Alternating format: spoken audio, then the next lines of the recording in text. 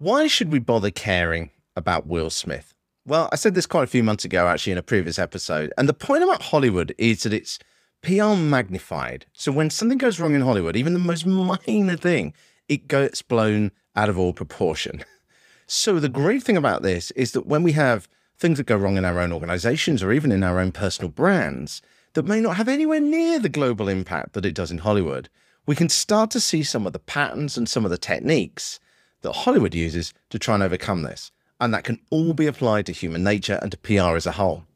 So as I say, what happens when it's small gets much bigger when it's Hollywood. We can see the mistakes. I don't know if you've ever been through a situation like Will Smith has, or even a minor, far more minor sort of crisis PR situation or with your own brand. But there's certainly a lot that I think we can learn from this. I certainly saw a lot as a journalist in my career as a journalist and also in my career in public relations as well, of these sorts of things on a much smaller level going on. So what I hope today's episode is going to do is to help us show how to make an apology video or even just the narrative for controlling a crisis from what Will Smith has done. Now, I think we all know what happened with Will Smith and Chris Rock back at the Oscars. If you didn't, where have you been, to be honest? I did a previous episode on it. Basically, Will Smith slapped live on stage Chris Rock after Chris Rock had made some comments, some jokes about his wife. So at that point, Will Smith vanished. No real surprise on this. He was booted out of the academy and he sort of just disappeared. And there was a lot of pressure from the different entertainment media in particular. I remember Variety came out. This was one of the reasons that I did that previous episode and said, look, he's got to talk. He's got to come out and talk because at the moment, the narrative is just going all over the place. But I was actually saying at the time that I didn't agree with that, completely disagreed with that approach. You can understand why the entertainment media desperately wanted an interview with him, but it just didn't make sense. Why would he come out then? Because right at the beginning, it would have all been about, why did you do it? You're to blame. Whereas by leaving it a bit of time, he's now moved that narrative on. He's now got to the story now of, well, what's he been doing? What's he been doing for several months? What's changed? Has he made up with Chris Rock? All these sorts of things. So he released a video, a 6-minute video on a couple of days ago now, on the 29th of July. And what I thought we would do now is actually run through some of the key points of it. I'm not going to play the whole thing in this episode, but I will play some of it and see if we can catch some of the key points from it. So let me just start this video going.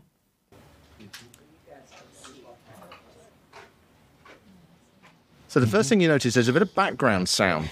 There's no music. And there, a deep breath there in the background. So there's no production. There's no slick video. It's trying to create that authentic approach. It's like the sound is recording. Will's just walked in. He's about to answer some questions. And of course, none of this has been pre-planned. Of course, if you're working as PRs, you would have done a lot of practice and briefing with him in advance.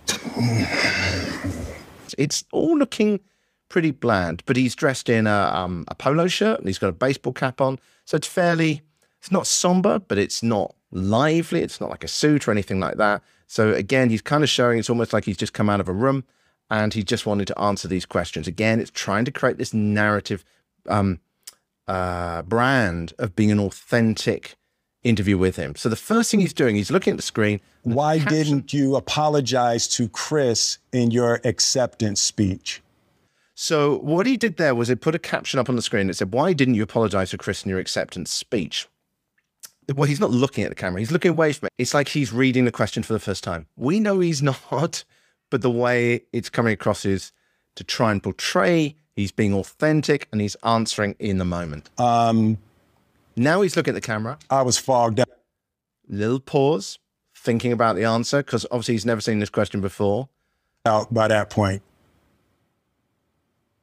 It's all fuzzy. I've reached out to Chris, and the message that came back is that he's not ready to talk, and when he is, he will reach out. So I will say to you, Chris, I apologize to you. My behavior was unacceptable. Now, this is really interesting. He's immediately, I don't know whether you felt this one too, but it felt a little bit like he was actually going on the attack on Chris Rock. He's kind of almost saying, Chris Rock hasn't wanted to talk to me. and I'm being the bigger man. I don't know whether he's doing that deliberately. It's a little bit of an interesting approach to take there, but that's kind of the narrative that's coming across. But it's sounding almost like Will Smith trying to portray himself as being like, look, I'm ready to chat. And I'm here whenever you're ready to talk. I want to apologize to Chris's mother. I saw an interview that Chris's mother did. And, you know, that was one of the things about that moment. I just didn't realize, you know, I wasn't thinking, but how many people got hurt in that moment. So what's he doing here? He's acknowledging the questions, the kind of questions that people are asking and the things that they're attacking him on as a character. So he's addressing those, but the way he did that there, you see the pause, and it was almost like he was for a moment thinking about it, as if it was just a kind of, this is what I feel. He's trying to be as authentic as possible. He's making eye contact with the camera. So I want to apologize to Chris's mother. I want to apologize to Chris's family. I spent the last 3 months replaying and understanding the nuances and the complexities of what happened in that moment. So you can see straight away he's addressing those points. He's going, well, what are the media going to ask me? What would they want to know? And what is the story that I want to be putting across? And he's addressing each of these. But the way he's doing it a very sort of pausing, authentic, I'm thinking about it as I'm answering it way. But you can see here is he's ticking off the boxes. And I'm not going to try to unpack all of that right now, but I can say... Now that's very interesting as well. I said this too as well, is that in the original video, is that when he comes back, he's got to be a little bit careful because it's hard to know where the narrative will go. So he doesn't want to reveal everything, because if you reveal everything, you've played all your cards. So he's saying here that I still need to think about it. I'm still going through transition, which means that it's much harder to say, look, he said this now, because it's like, well, he might still change. So he's addressing that from the start. So he's acknowledging there are still things to change. To all of you, there is no part of me that thinks that was the right way to behave in that moment. There's no part of me that thinks that's the optimal way to handle a feeling of disrespect or insults. Very interesting there. He's saying this is the... What's he actually saying by that? Is he apologizing?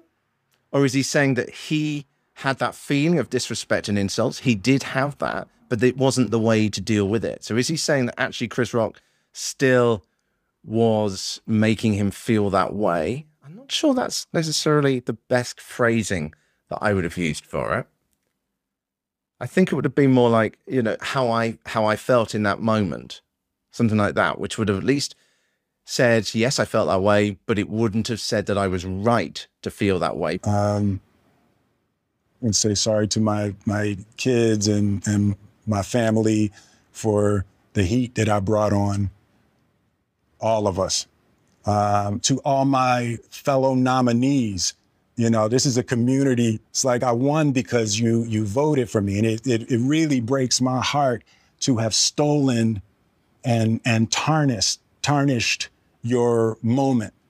It's really interesting, Gid. You can literally feel this checklist. He's addressing the key points as he's going through it. So he's now addressing the community, he's addressing his family. Another point is you notice the way that this is not a clean speech. Again, it's meant to feel like you're thinking about it on the spot. I don't know how familiar you are with him, depending on what country you're in, but we had a prime minister in the UK called Tony Blair, who was an incredibly effective orator, very, very good. And one of his techniques was that even when he knew the answer, or, you know, he never said this, but it was blind the obvious, this was how it worked. Even when he knew the answer, he would still pause and make it look like he was thinking about the answer the whole time. And it felt so much more authentic and so much more engaging because it was almost like it came across as the impression that he cared, just like Will Smith is doing right now, and that he's thinking about it in the moment and that he's thoughtful and he really does think things through. And that he's digging into his heart as well. It's not just a clinical calculation. It is about feeling. As we know from PR, so much is about feeling. What would you say to the people who looked up to you before the slap, or people who expressed that you let them down? So this is another question. He's looking away from the camera, supposedly reading it for the first time. So there's two things. One, disappointing people is my central trauma. I hate when I let people down. So it hurts. It hurts me psychologically and emotionally to know I didn't live up to people's image and impression of me. And the work I'm trying to do is I am deeply remorseful, and I'm trying to be remorseful without being ashamed of myself, right? I'm human. I know it was shocking, but I promise you, I am deeply devoted and committed to putting light and love and joy into the world. And, you know, if you hang on, I promise we'll be able to be friends again. That's an interesting one, isn't it? So he's starting to round up now, and he's basically appealing directly to the fans now. So he's addressed all the individual ones, and he's now really talking into the camera. If you're watching this on video, he is saying that he hopes that he can be friends again. Clearly, he wants to come back into the movie industry. You can understand that. But he's also acknowledging the fact that it's not the time yet by what he's saying, which I think is good. And that was the end of the video. I'm going to round up some of my key observations in the next newsletter, by the way, at thepublicrelationspodcast.com, let me try that again. Thepublicrelationspodcast.com. Believe me, I did used to work in radio. Stumble anyway. But this is my real sort of takeaways from it then, I think. I'm not sure that was exactly 6 minutes, but it was certainly very interesting from a PR narrative point of view. You know, what can we pull away from this? First of all, it's about controlling the narrative. Look, he's released a video on social media, on his own social media. He's bypassed the entertainment media and the traditional media. He's not done what used to happen, whereby you'd organize that one interview and then go and talk to some friendly person. Now, we've seen things like this, like with Harry and Meghan, where they've gone to Oprah and they've done a really nice sort of fluffy interview. But we've also seen other people where they've gone to the media thinking that they were going to get a good time, and they get absolutely hammered and ripped apart. So by doing this, by releasing just a short video, he's controlling the narrative. He's putting out the only details that the entertainment press can go and can put in their own coverage now. They can't ignore this story. Everyone's going to be talking about it. So the only information they have to use is the information that he has put out. So they're going to have to report on what he wants to say. It's clearly produced in-house. He's clearly practiced the questions. He's clearly gone over them plenty of times. But the way it's been done, no gloss, no fluff. He's dressed in fairly ordinary day-to-day clothes. There's a lot of pausing, a lot of supposed thinking. I do like the way that he's kind of answering the questions from people without the names, because he is addressing the direct points that people would make, but without having to address those people on an emotional level. You know, you get the situations, for example, in politics where you'll get someone who'll contact a politician and say, look, this happened to me and it's unacceptable. And that person could be a complete edge case. Gosh, we talk about politics for hours, but as to where you put resources in politics. But that then puts enormous pressure on that person, that politician, to basically say, yeah, okay, we'll use the entire national resources on your one case. Now, in this particular situation, by addressing a faceless person, he's not having to deal with their own personal feelings about it, their own personal feelings of her. He's just simply addressing a point. So the authenticity was one big one there, and controlling the narrative yourself, keeping the amount of information out short. I think on the negative side, though, I'm really a little bit surprised by the tone of it. It does feel like he's apologizing for slapping Chris Rock, but he's not apologizing. Maybe you disagree with me on this. He's not apologizing for his reaction emotionally to that he did feel disrespected, that he did feel hurt, but he's still keeping that door open. He's saying, look, I'm still working myself to be able to go with where the narrative goes publicly over the coming months on this. Interesting, though, that first comment where he basically says, or at least to me, it sounds like he's saying, I'm the bigger man. I'm ready to talk, Chris. You're the one who's not yet. There's a lot I think we can pull out of that. I would be interested to know what is the worst PR crisis you've had, even if it was minor, even if it was a little blip. And I would love to get you on the show if you don't mind sharing. Now, obviously, no names, no need to say anything like this, but I'd love to talk to you about the strategy that you went through. Let me know. You can reach out to me on Twitter. You can direct message me at thatprchap. Or, of course, there's an email address in the newsletter at thepublicrelationspodcast.com. One interesting one. I'm going to try and do more of these as things happen in the PR world and things that we can learn from as they happen. Can you build a personal brand to help your organization? This is something that is quite close to me as well, because this podcast, as I know a few people have been asking about now, is not my job. It's not my full-time thing. I'm doing this as a passion project. I have another full-time job as well, but I'm using it to help both me and my organization to develop what they're doing.